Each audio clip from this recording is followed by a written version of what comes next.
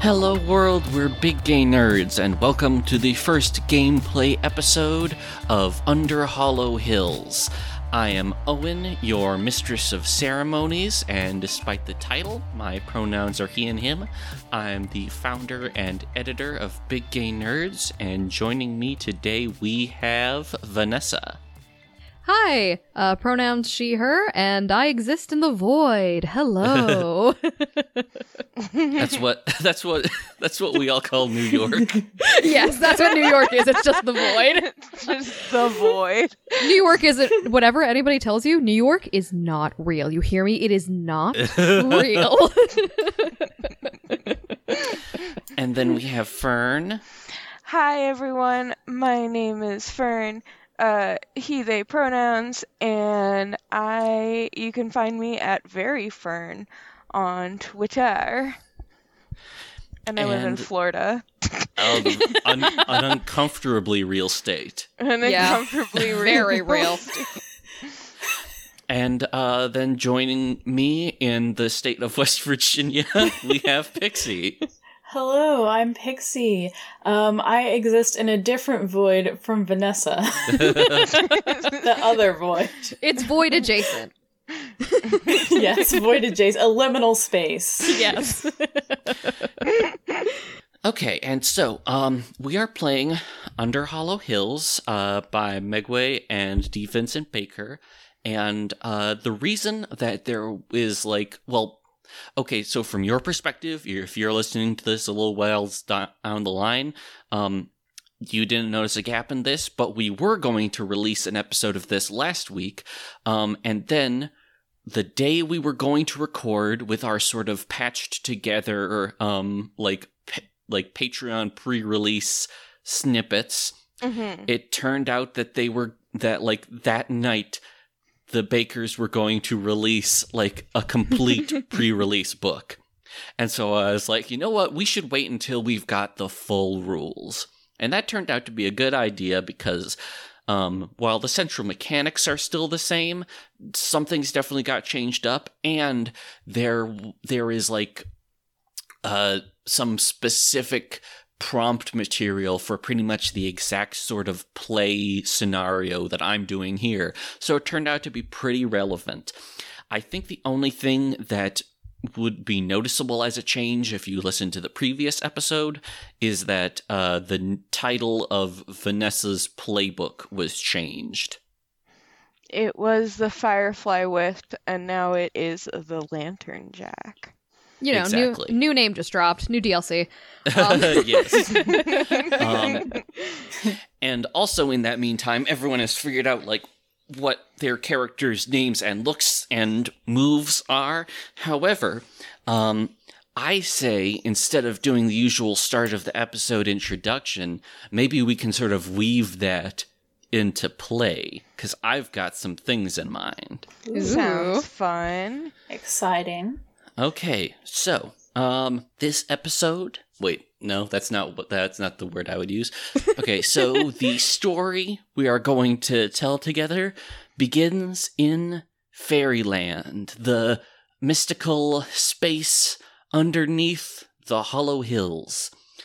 And, as the name implies, under those Hollow Hills, there is a traveling circus, a caravan of festive and strange carts that are currently rumbling down the King's Road. The King's Road is wide, straight, and stone-paved, as regal as its name implies. It runs through a meadow of wild grasses and flowers that stretches out to the horizon, where the tree line of a deciduous forest sits at a respectful distance. At one point, perhaps at this meadow's center, the King's Road crosses the Witch's Road, a narrow, twisting, and muddy path. It is at this crossroads that the Goblin Market has been erected, with carts, tents, and stalls lining both roads and forming their own unmarked alleyways and cul-de-sacs. Each inch of space seems occupied by some garish display or decoration. Every second of time seems filled by raucous calls and chatter. And of course, there are the goblins, each strange in their own way, unified only by short stature and vaguely animalistic features. It is high summer, a fairy season that has failed or refused to abdicate its reign to autumn. The air is heavy with stagnant heat, and the surrounding meadow vibrates with the calls of a million insects. So, as your carts approach, you will have a chance to stop and disembark, but first, I want to take a step back and give a little context to this situation. So the circus under Hollow Hills sort of travels about, and sometimes it just kind of shows up at places, and sometimes it comes when it is called. And this is one of the latter cases, because you have been invited to be the entertainment for the final night of the Goblin Market. And you have been invited specifically in the name of the King of the Meadow, who is the host of the market this year. And actually, you know what? I'm going to have to step back again and explain a little bit more, because it's possible that you might have entertained at the Goblin Market before, but if so, it wasn't here, because here's the thing. The Goblin Market always takes place at the crossroad of the King's Road and the Witch's Road. But that isn't always at the same place, because while the King's Road carves a very straight and certain path through Fairyland, the Witch's Road doesn't always lead to the same place each time you take it, as the name would imply. And so, each year when the Goblin Market comes around, that intersection could be at numerous points throughout Fairyland. And this year, it has arrived in this big, spacious meadow. And I think that is about all the context that your characters necessarily have at this point. So, as your various carts and wagons pull into, let's say, just, the center of this crossroads, their various pack animals stop, and you disembark one by one. And so, whoever stops first, name and describe your character as they hop out of your cart, and say what your cart looks like, too, while we're at it. Who would be who would be most eager to, jump out and assess the situation here? Not me. I think my character would. Okay, then. Ball of sparks here. Oh, I'm excited. All right. All right, so the wagon you see is kind of made of dark mahogany. It's got quite a bit of, various colored fabrics kind of draped over it. Not necessarily as curtains. It kind of looks like somebody rummaged through a spare fabric basket and just kind of stapled it to this beautiful carriage and just kind of ruined it. They're covering all the nice, carvings and moldings. No. You need to see this puke green piece of square cloth, and it is on there. And when it rolls to its little stop, it's being pulled by a big beetle. Haven't decided yet. I totally forgot what it was. Should have written it down. But a nice big beetle having a good time. A stately young beetle. And the door just kind of flies open. And then my little lantern jack comes flying out the back of it, because it doesn't actually need doors, but it wanted to be dramatic. And it kind of just settles down, little sparks kind of going here and there, because it's kind of just, the kind of energy you feel build in your chest when you're about to do a very funny prank? That's basically what this is, personified. But as a ball of sparks, just kind of shooting off now and then, and in such a way that it makes you slightly uneasy, like it's going to light the grass around it on fire, but don't worry, it never gets there. It might smoke a little, but it'll never actually get there. Maybe. So, it comes out, looks upon the meadow, and just happily exclaims, "Ah, yes! This is my spot! This is perfect for the esteemed excellence number Q of the great quadratic function, high sky flyer miles." But if you can't pronounce all that, I am also scurvy. Excellent. Okay, and you so just announce that to any, like, goblins or, like, market goers who happen to be standing nearby. Exactly. Which is excellent. Yes, just absolutely announcing it to the world. I think one or two individuals who are especially receptive to this sort of thing might do a little clap. Who gets out next? I think it might be my cart. So next to this beautiful cart that is also covered in less beautiful cloth is this like dingy small cart with a really pissy little donkey.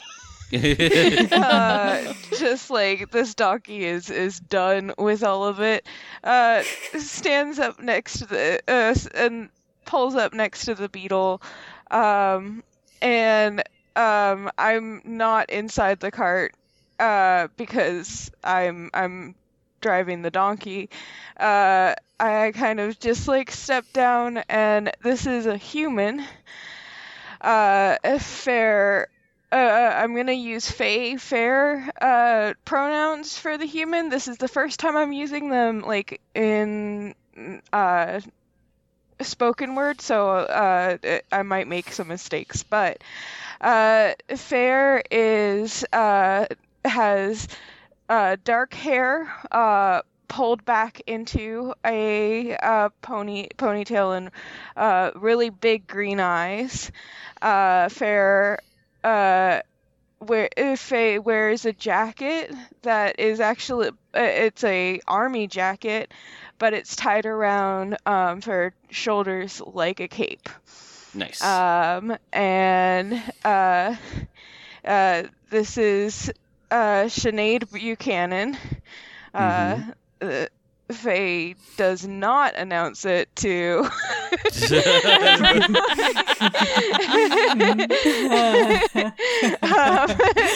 and it's just like,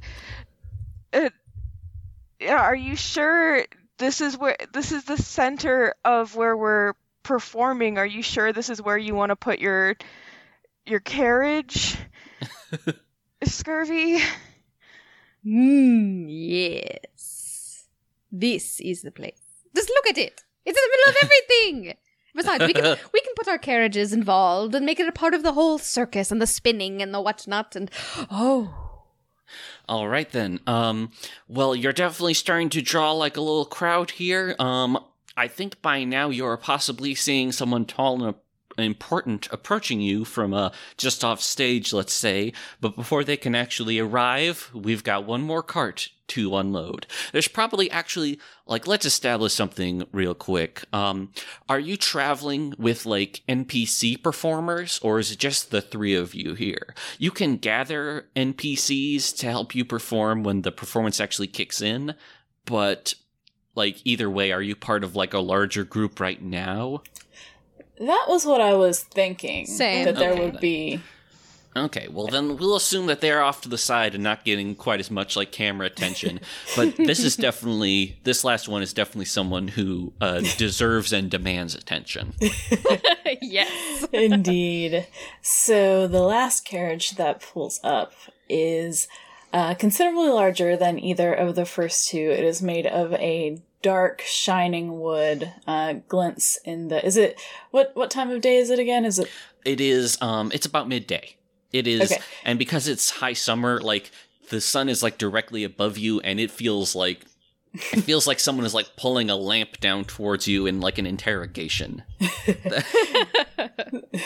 So it is gleaming in the sun as as are the two dark dapple geldings that pull it. There is no driver. The geldings seem to know where they're going of their own accord.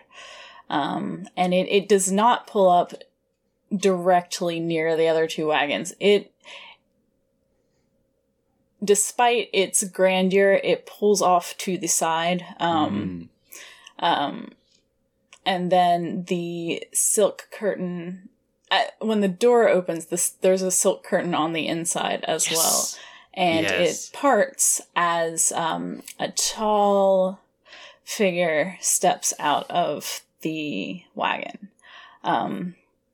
They are dressed in a long sweeping coat, much, much, much too warm for the weather.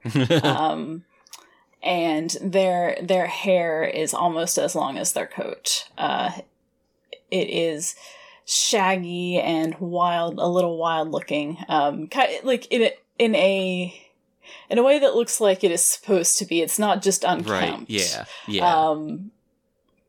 And their eyes are dark like the depths of a pond at night. And they step forward, approaching the figures that are gathering, and do a sweeping bow. They say nothing. All right.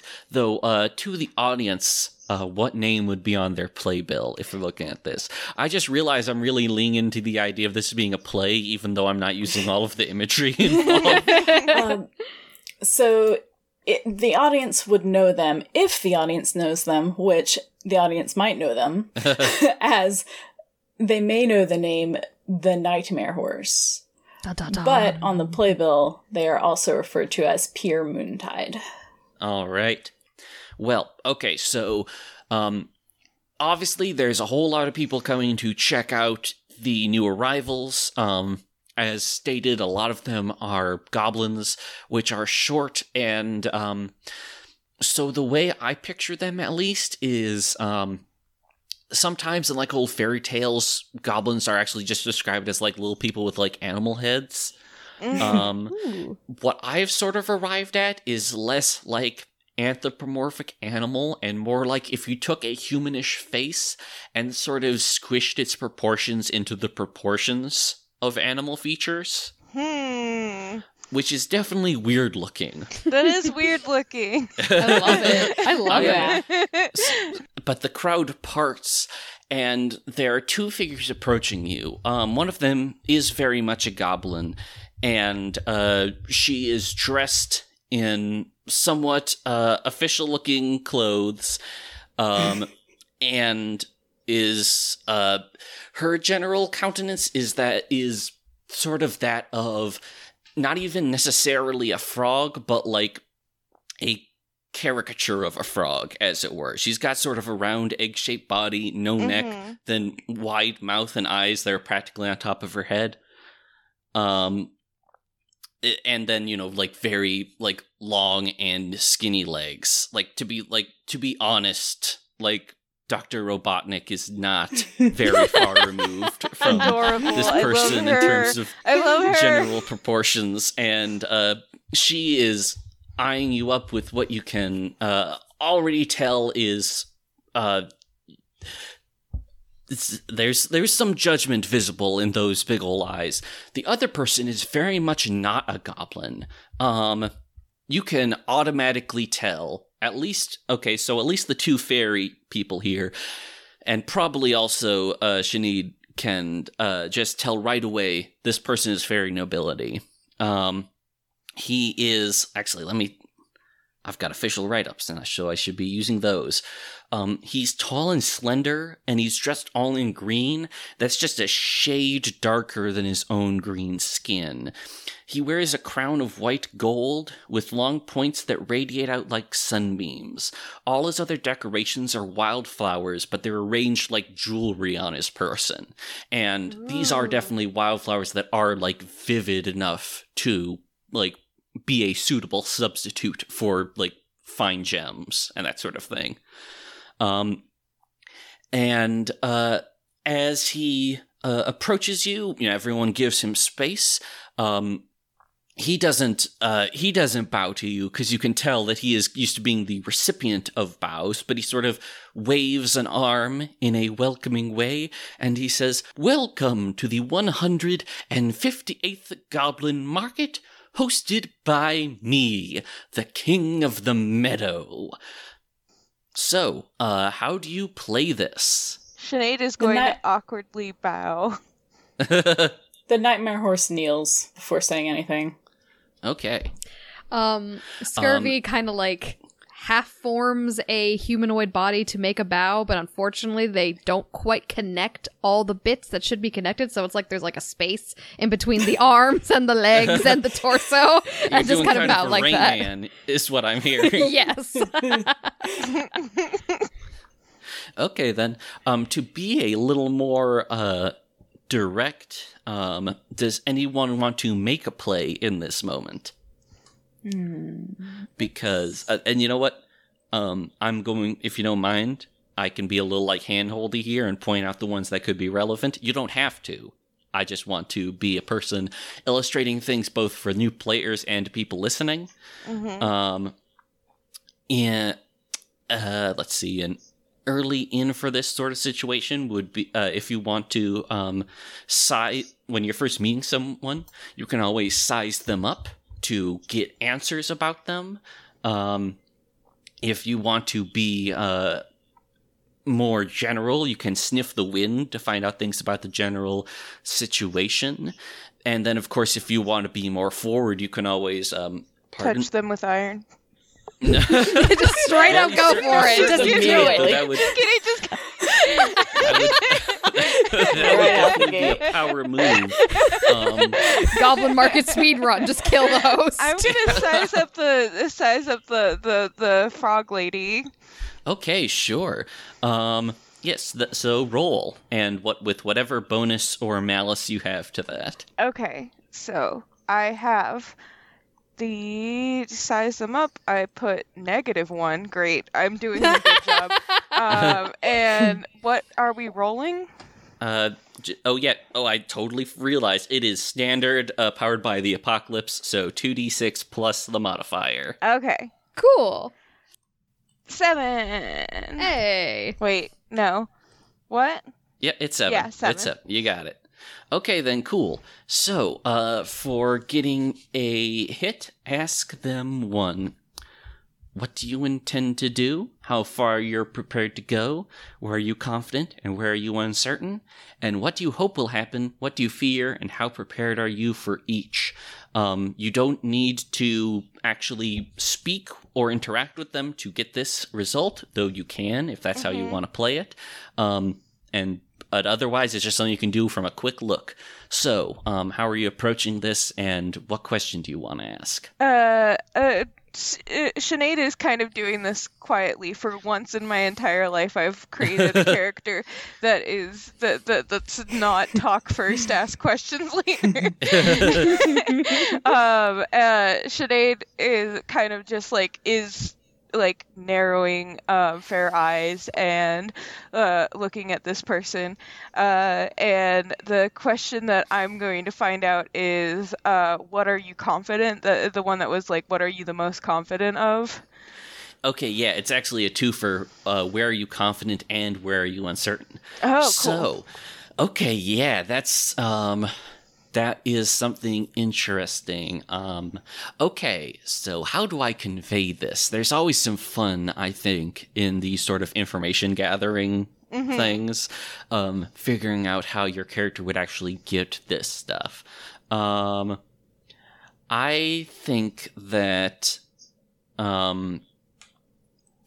Okay, so where she is most confident, you can tell that this is a person of some authority within the market, and she is confident in her position. Where she's not confident is you. And Great. by you, I mean you as a group. You can tell she has a certain degree of confidence in whatever role she has that causes her to be brushing elbows with the king right now, but she's looking over you all right now, and there is, like I said, there's some judgment in there. I think that perhaps, even though you're subtle about this, I think that it's not necessarily prompted by what you did, but I think thematically it makes a lot of sense that after you bow, the king of the meadow says, yes, very good, and here is my associate for this festival, Madame Croak-Thrower, overseer of entertainment and games, who will be dealing most directly with you. And then he turns to her and he says, now I told you they would be most impressive, did I not? Look, the nightmare horse is here. And she like keeps eyeing you up for a second and then just sort of like nods and says, yes, I can certainly see how they would appeal to you. The king, if he obviously does not detect any sort of subtlety in that, so he just says, splendid. Now, obviously, I am delighted to meet you all, but I have many things to attend to at this time. However, as you will be our guests here, I think it is only fair to outline the laws governing this market. And they are. He pulls out like this scroll and unfurls it very, I'm not sure what theatrically. That's it. Yeah. It says, first law, render tribute to the regent, lest there would be no means of compensating the host for accommodating such an endeavor. Luckily, you need not pay me now, as it stands to reason that everyone's pockets shall be fuller at the closing of ceremonies, but after then, it is customary for me to receive I believe a cut was the term of the proceeds.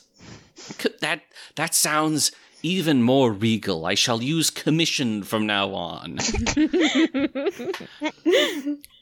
Next, still all mistemper. This is a place of peace and trade, not of quarreling and violence. So if you feel that you have been wronged in some way, then surely there are more civilized ways to resolve it.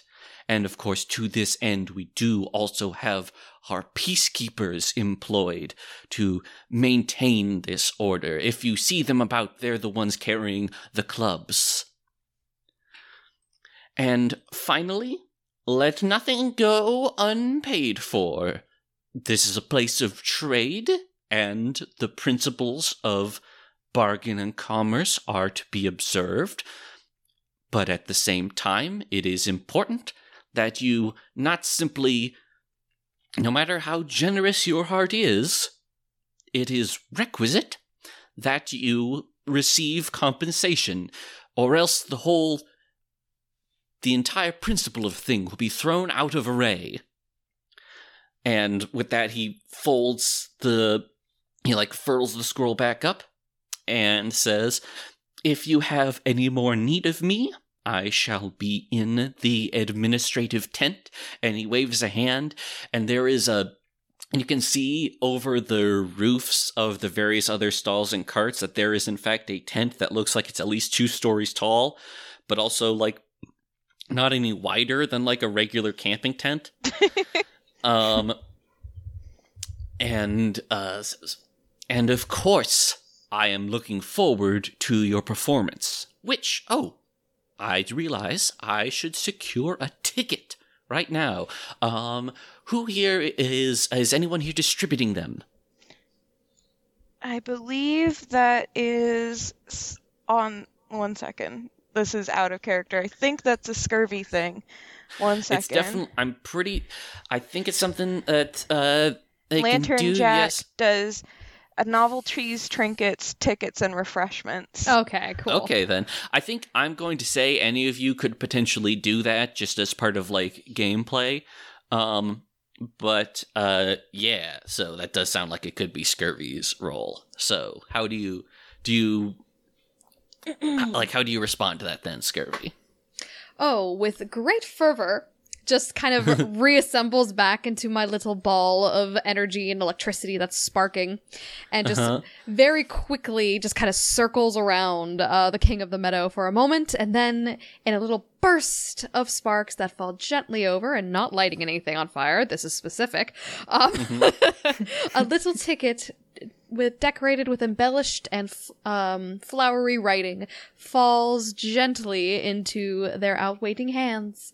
Excellent. And just for the 158th Goblin Market Circus performance. For you, my good sir.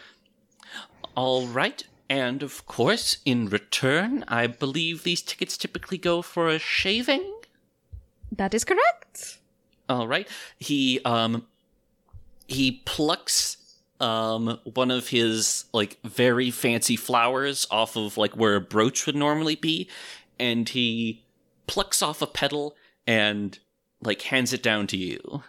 I create a hand to take it, and then it just kind of disappears into the little ball, and then I go shooting back over to everyone, just, first payment, here it is. The image that I had of that, you know the banks with the cats where the paw comes out? Yes, that's exactly it. Scurvy just at the end of everything just opens up and vomits everybody's shaving.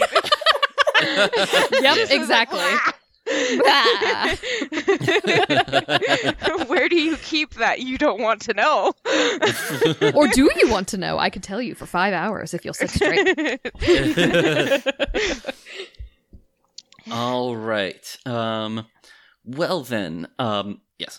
Well, with that little exchange carried out, he straightens up, because I think he definitely had to, like, bend over a bit to reach you. And he says, well, splendid. If you need any information about setting up, you can speak with Madame Croakthrower here. But, of course, otherwise you are welcome to enjoy the market and all of its festivities until it is time for your performance. And I think with that, he just sort of, like, waves another hand, less in a welcoming way and more in a, like, goodbye sort of way, and he saunters off. And so you are left with him gone.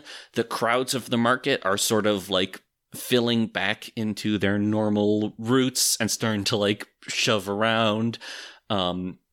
Madame Croakthrower is there, and she is sort of on standby, but also maybe perhaps you would be able to tell from the just prying at her that she is not necessarily in a hurry to help you out. So you are not obligated to talk to her next before you can exit the tutorial level. So, well, I think the Nightmare Horse is going to, though. Okay. They stand once the what was the title of the Madame Croakthrower? Oh, no, not her. The King of the Meadow. King. Okay. Once the king leaves, they stand and they approach slowly. And they catch Madame Croakthrower's eye and give kind of a lopsided smile, understated. I am attempting to draw her out. Okay, nice. That sounds Ooh, good. That's exciting. Well, then go ahead and roll with your +2. Ooh. Yes. Ooh. Sorry for my chair noise. I really need to get a new one. I got a 3 and a 1. Oh, damn. Really? 3, 1 + 2. Okay, so that is a 6. It's been a long journey. Okay, let's see. So on a miss, ask the MC what goes wrong, and I'm going to take the option to choose one anyway, but be prepared for the worst. Uh-oh. Perhaps you've revealed yourself to them instead. So the options are what are you you can ask them, what are you considering? Where are you open to me? Where are you vulnerable? And where are you guarded? What are you forgetting, ignoring, or keeping from yourself? What do you hope I'll do? What are you afraid I'll do? What do you expect, and how do you feel about it? Had I done better, I probably would have asked about hoping or being afraid. But in this case, I think I'm just gonna... I want to know what she expects and how she feels about it. Like, how does she really think this is going to go? Okay, nice. So I think you come and look her in the eye, and, you know, she is drawn out, but you don't like what she has to say, because when she finds that she very fully has your attention, she sort of sighs and just says outright to you, listen, Pierre, what was it? Moontide. Moontide. I am sure that yours is a fine circus, but as someone who has been officiating entertainment at this market for quite some time, I might as well tell you right now that my expectations are not high. And so I think that sort of gives both of those answers in one. What she expects is a subpar performance, and what she thinks about it is she's disappointed. So I am going to say that because of this, you may consider yourself affronted. Oh, let me look at, because I'm down on the plays. Let me look at what I can do in response to an affront. Yeah, it's like affronts are the same as like wounds. Yes, when your wound is shocked, affronted, or dismayed, you must immediately choose one. You die. You withdraw at once in a cold, dignified fury. You writhe, moan, and curse in a display of melodramatic agony. You step immediately and fully to winter. Or you consider yourself cruelly mistreated and maimed, and will long nurse your injuries and your grudge. Well, I was gonna do one of those anyway. So, I will withdraw in a cold fury. Before I do, I will say, very well, I understand your position, but I do think that we will prove you quite wrong in the end. And right. What? I'm going to say, is that you potentially putting them off? Hold on, let me look at what... I'm having to scroll back and forth. Let's see. The result is, like, they have to back off and give you time and space. Actually, wait, I just realized you have to immediately do one of those things, so maybe you don't have time to do something before you withdraw. That was a parting shot. Gotcha. Okay. And now they're going to stalk off into the shade of a tree and, like, lean with one hand against it, and then, it's this heat, it's too damn hot. But they're not going to take their coat off. Well, you are in the middle of the meadow, but there is a single, actually rather impressively tall tree that is growing right nearby, that is looming over and giving a bit of shade to currently just the part right beneath it because it's noon, but one would have to assume that as the day goes on, the shadow sort of shifts around like a sundial, and so different parts of the market are getting a little bit of relief at different parts of the day. I see. So, while the nightmare horse is off sulking, how do the other two react? Are you going to try and show this I think rather opinionated manager what for, or just go do other things? I think as Moontide passes, Sinead is Moontide. No, you don't. Okay.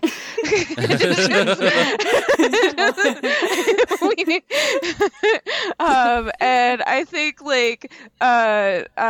Sinead is going to, with the rest of the workers, do the thing that Faye does best, which is put your hand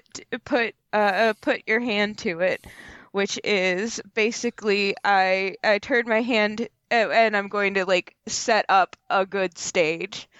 Ooh, okay. So there is actually a little bit of so let me zoom out a little bit and describe the market more or less. It's all kind of a chaotic jumble. However, from the point you are right now, you can get a general sense for its quadrants, as it were. The King's Road goes from north to south, and the Witch's Road kind of goes from east to west in a roundabout manner. Eventually, it's going to get east or west, depending on which way you're going. East. So up in the northwest corner, there, the Witch's Road kind of does a little curve that winds up creating sort of a, because of the way the shops line it, it sort of winds up creating this sort of central open space that's surrounded by shops. And so there's sort of like a central green where there is already a bit of a raised platform where you can perform. So that's presumably what you're working with right now. But to complete the tour, over in the southwest, there is a bunch of stalls that look pretty much the same as everything else, except visually and like sound-wise, it's pretty much the same, but smell-wise, you can tell there's a lot of food over there. Hell yeah. That's kind of the food court, as it were. In the northeast, things are looking pretty much the same, but like through the tents, you could glance what looks like an actual little house in there, like with a foundation. So that's interesting.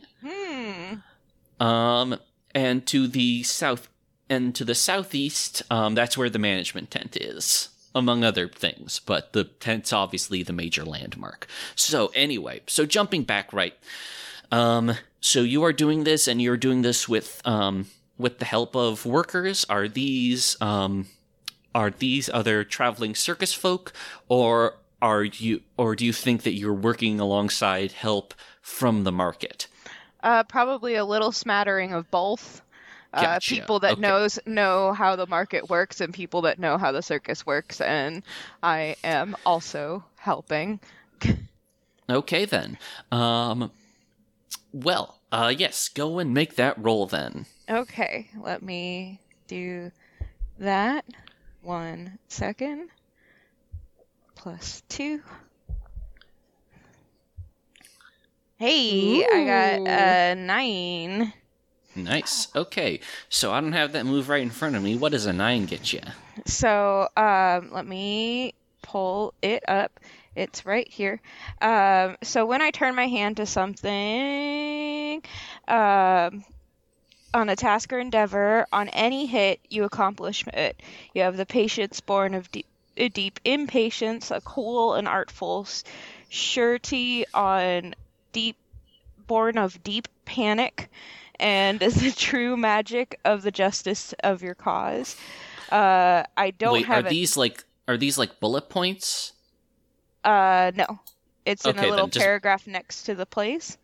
Okay, just making sure these weren't like options. Yeah. So Okay. that's on any hit, and then the other things are on a 10+ hit and on a miss. Okay, so you definitely do it, and so it's maybe not the fastest job setting up, and so I think you're going to be a little bit busy doing this for a little while. But yes, you are going about it, and I think that, there's some various handy folk from the caravan that are assisting you, but there are also like a handful of just like worker goblins who just kind of congregate wherever work is happening and start like, going at it. I'm picturing them as like little guys with sort of, I know I was saying like humanish features, but I'm picturing guys with sort of like beetle heads How cute. and like overalls and stuff. Excellent. They just got like little belts with like hammers in them, and like when they hear hammering, they're just gonna start joining in. I love them. However, I'm just going to like, you know what? This isn't something that is going to be settled right this moment in the fiction, but might as well address it while it's pertinent. When they are done, due to the laws of it, they are going to expect payment. So, Yes. how do you plan on compensating them for their handiwork? I think since I'm a human, I'll tell them all my true name, which is Sinead Buchanan. Okay. Yeah, that sounds like would you describe that as like, say, maybe a shaving of truth? Yeah. Like at this point, I've definitely like eaten fairy food and told fairies my true name enough that it's fine. So it's funny. I actually took notes just in case that there were going to be a lot of rules, but there weren't. But it's okay. I have. But they ended up in character. Pay up after. Play nice. Parentheses. There are cops. And don't steal or give away. Yeah. All right. Yeah, that sounds. Yep, that sounds all in order. So, with Sinead being very productive and Moontide being very not productive, where is Scurvy going to fall? Scurvy is doing what Scurvy does best.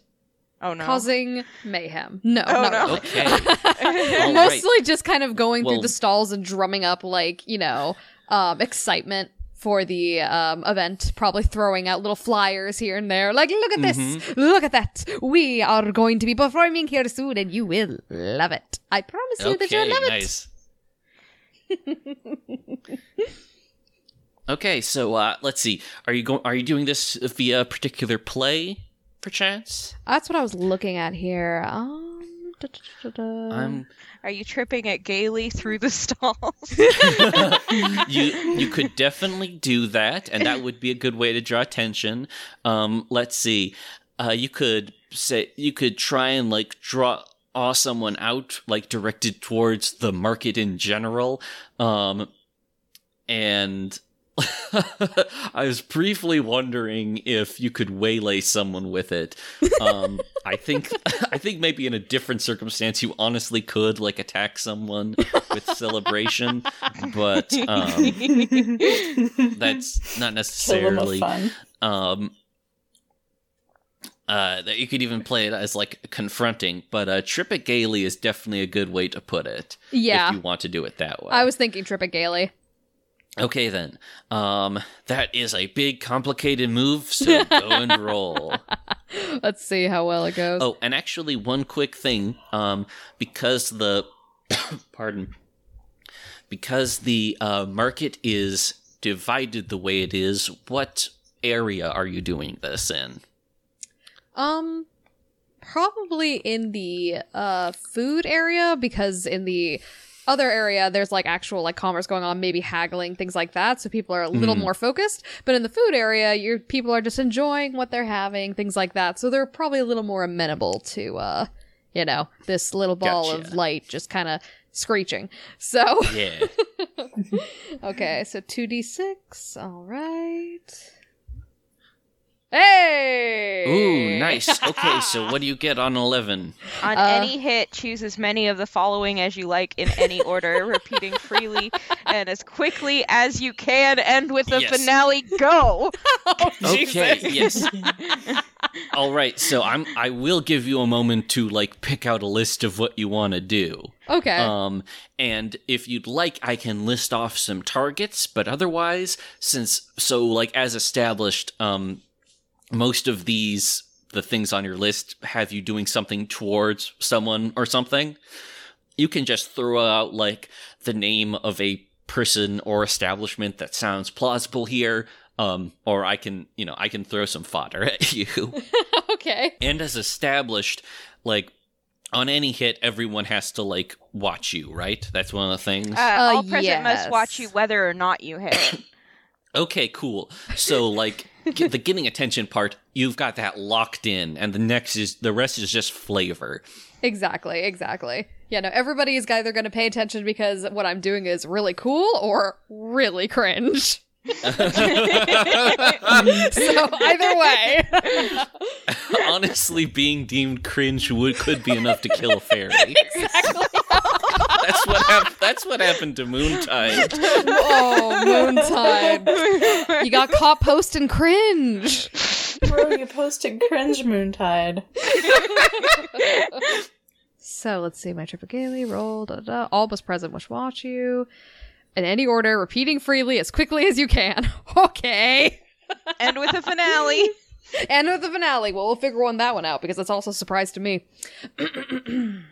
So, I leap to the top of a local food stall and I seize hold of a large churro to use as a megaphone from a local stall. I then dive to the ground and flutter daintily to and fro amongst the stalls, making sure everybody's keeping their eyes on me. And then, while yelling into the churro, hello, one and all! Hello, one and all! Yes, the circus is in town! I then proceed to make a show of exploding into sparks, spelling out our circus name in wide letters, and then sparks fall like petals as I reassemble into my little ball and poof, disappear.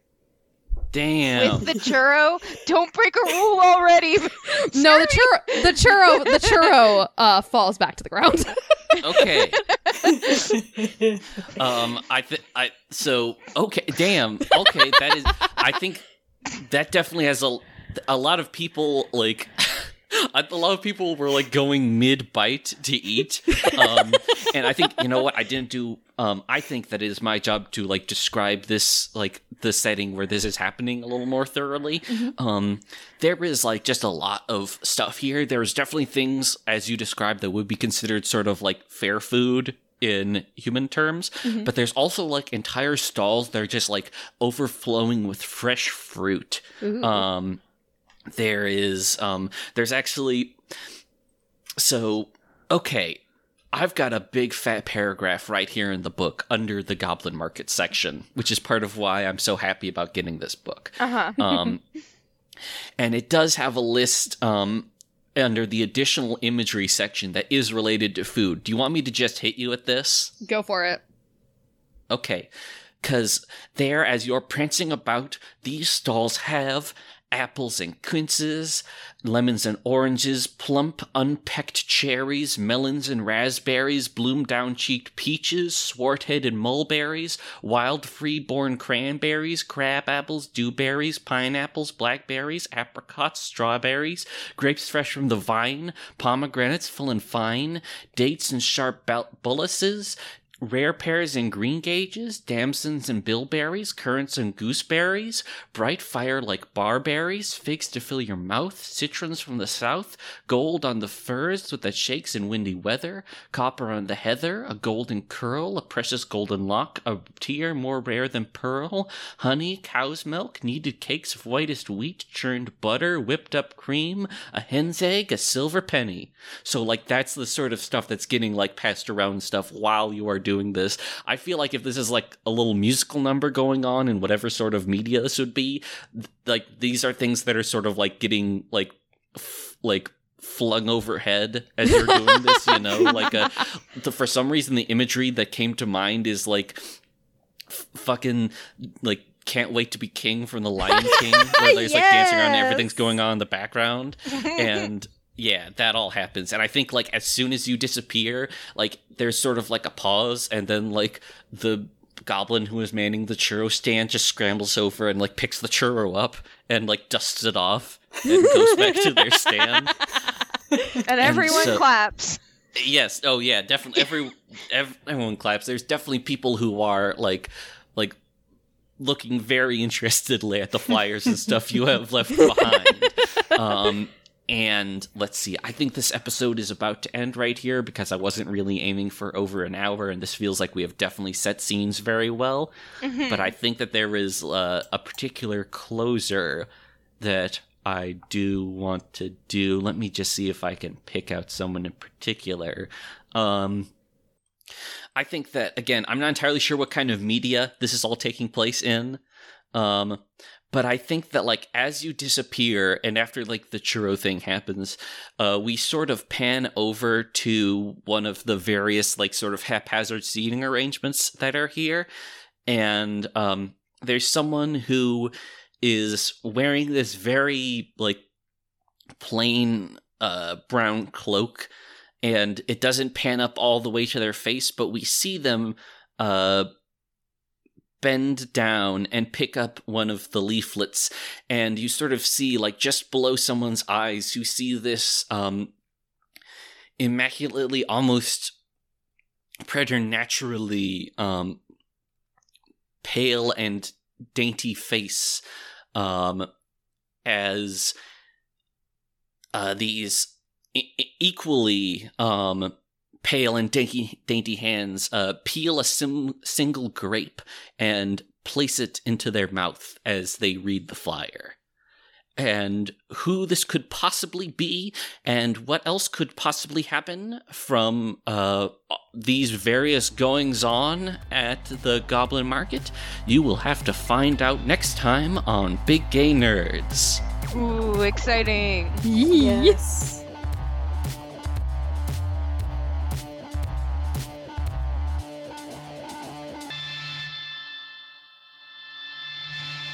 Big Gay Nerds is made possible by our Patreon supporters. We would like to give special thanks to Alexander Messick, Kelvin Cox, Evelyn Nadia DuPont, Frank L., Giraffe Scarves, Jack Toops, Jarnope, John the Book Hoarder, Lori Dean, Lucas Bell, MC Verdandi, Nyan Hellcat, Ollie, Patrick Moore, Udon Bullets, Thor Holmquist, and Trash Hime. If you would like to join their ranks and gain access to special content, simply visit us at patreon.com/biggaynerds and donate at the Lauded Gay Nerds tier. If you'd like to support us for free, spread the word on social media. We're at Big Gay Nerds Cast on Twitter and just Big Gay Nerds on Tumblr and Facebook.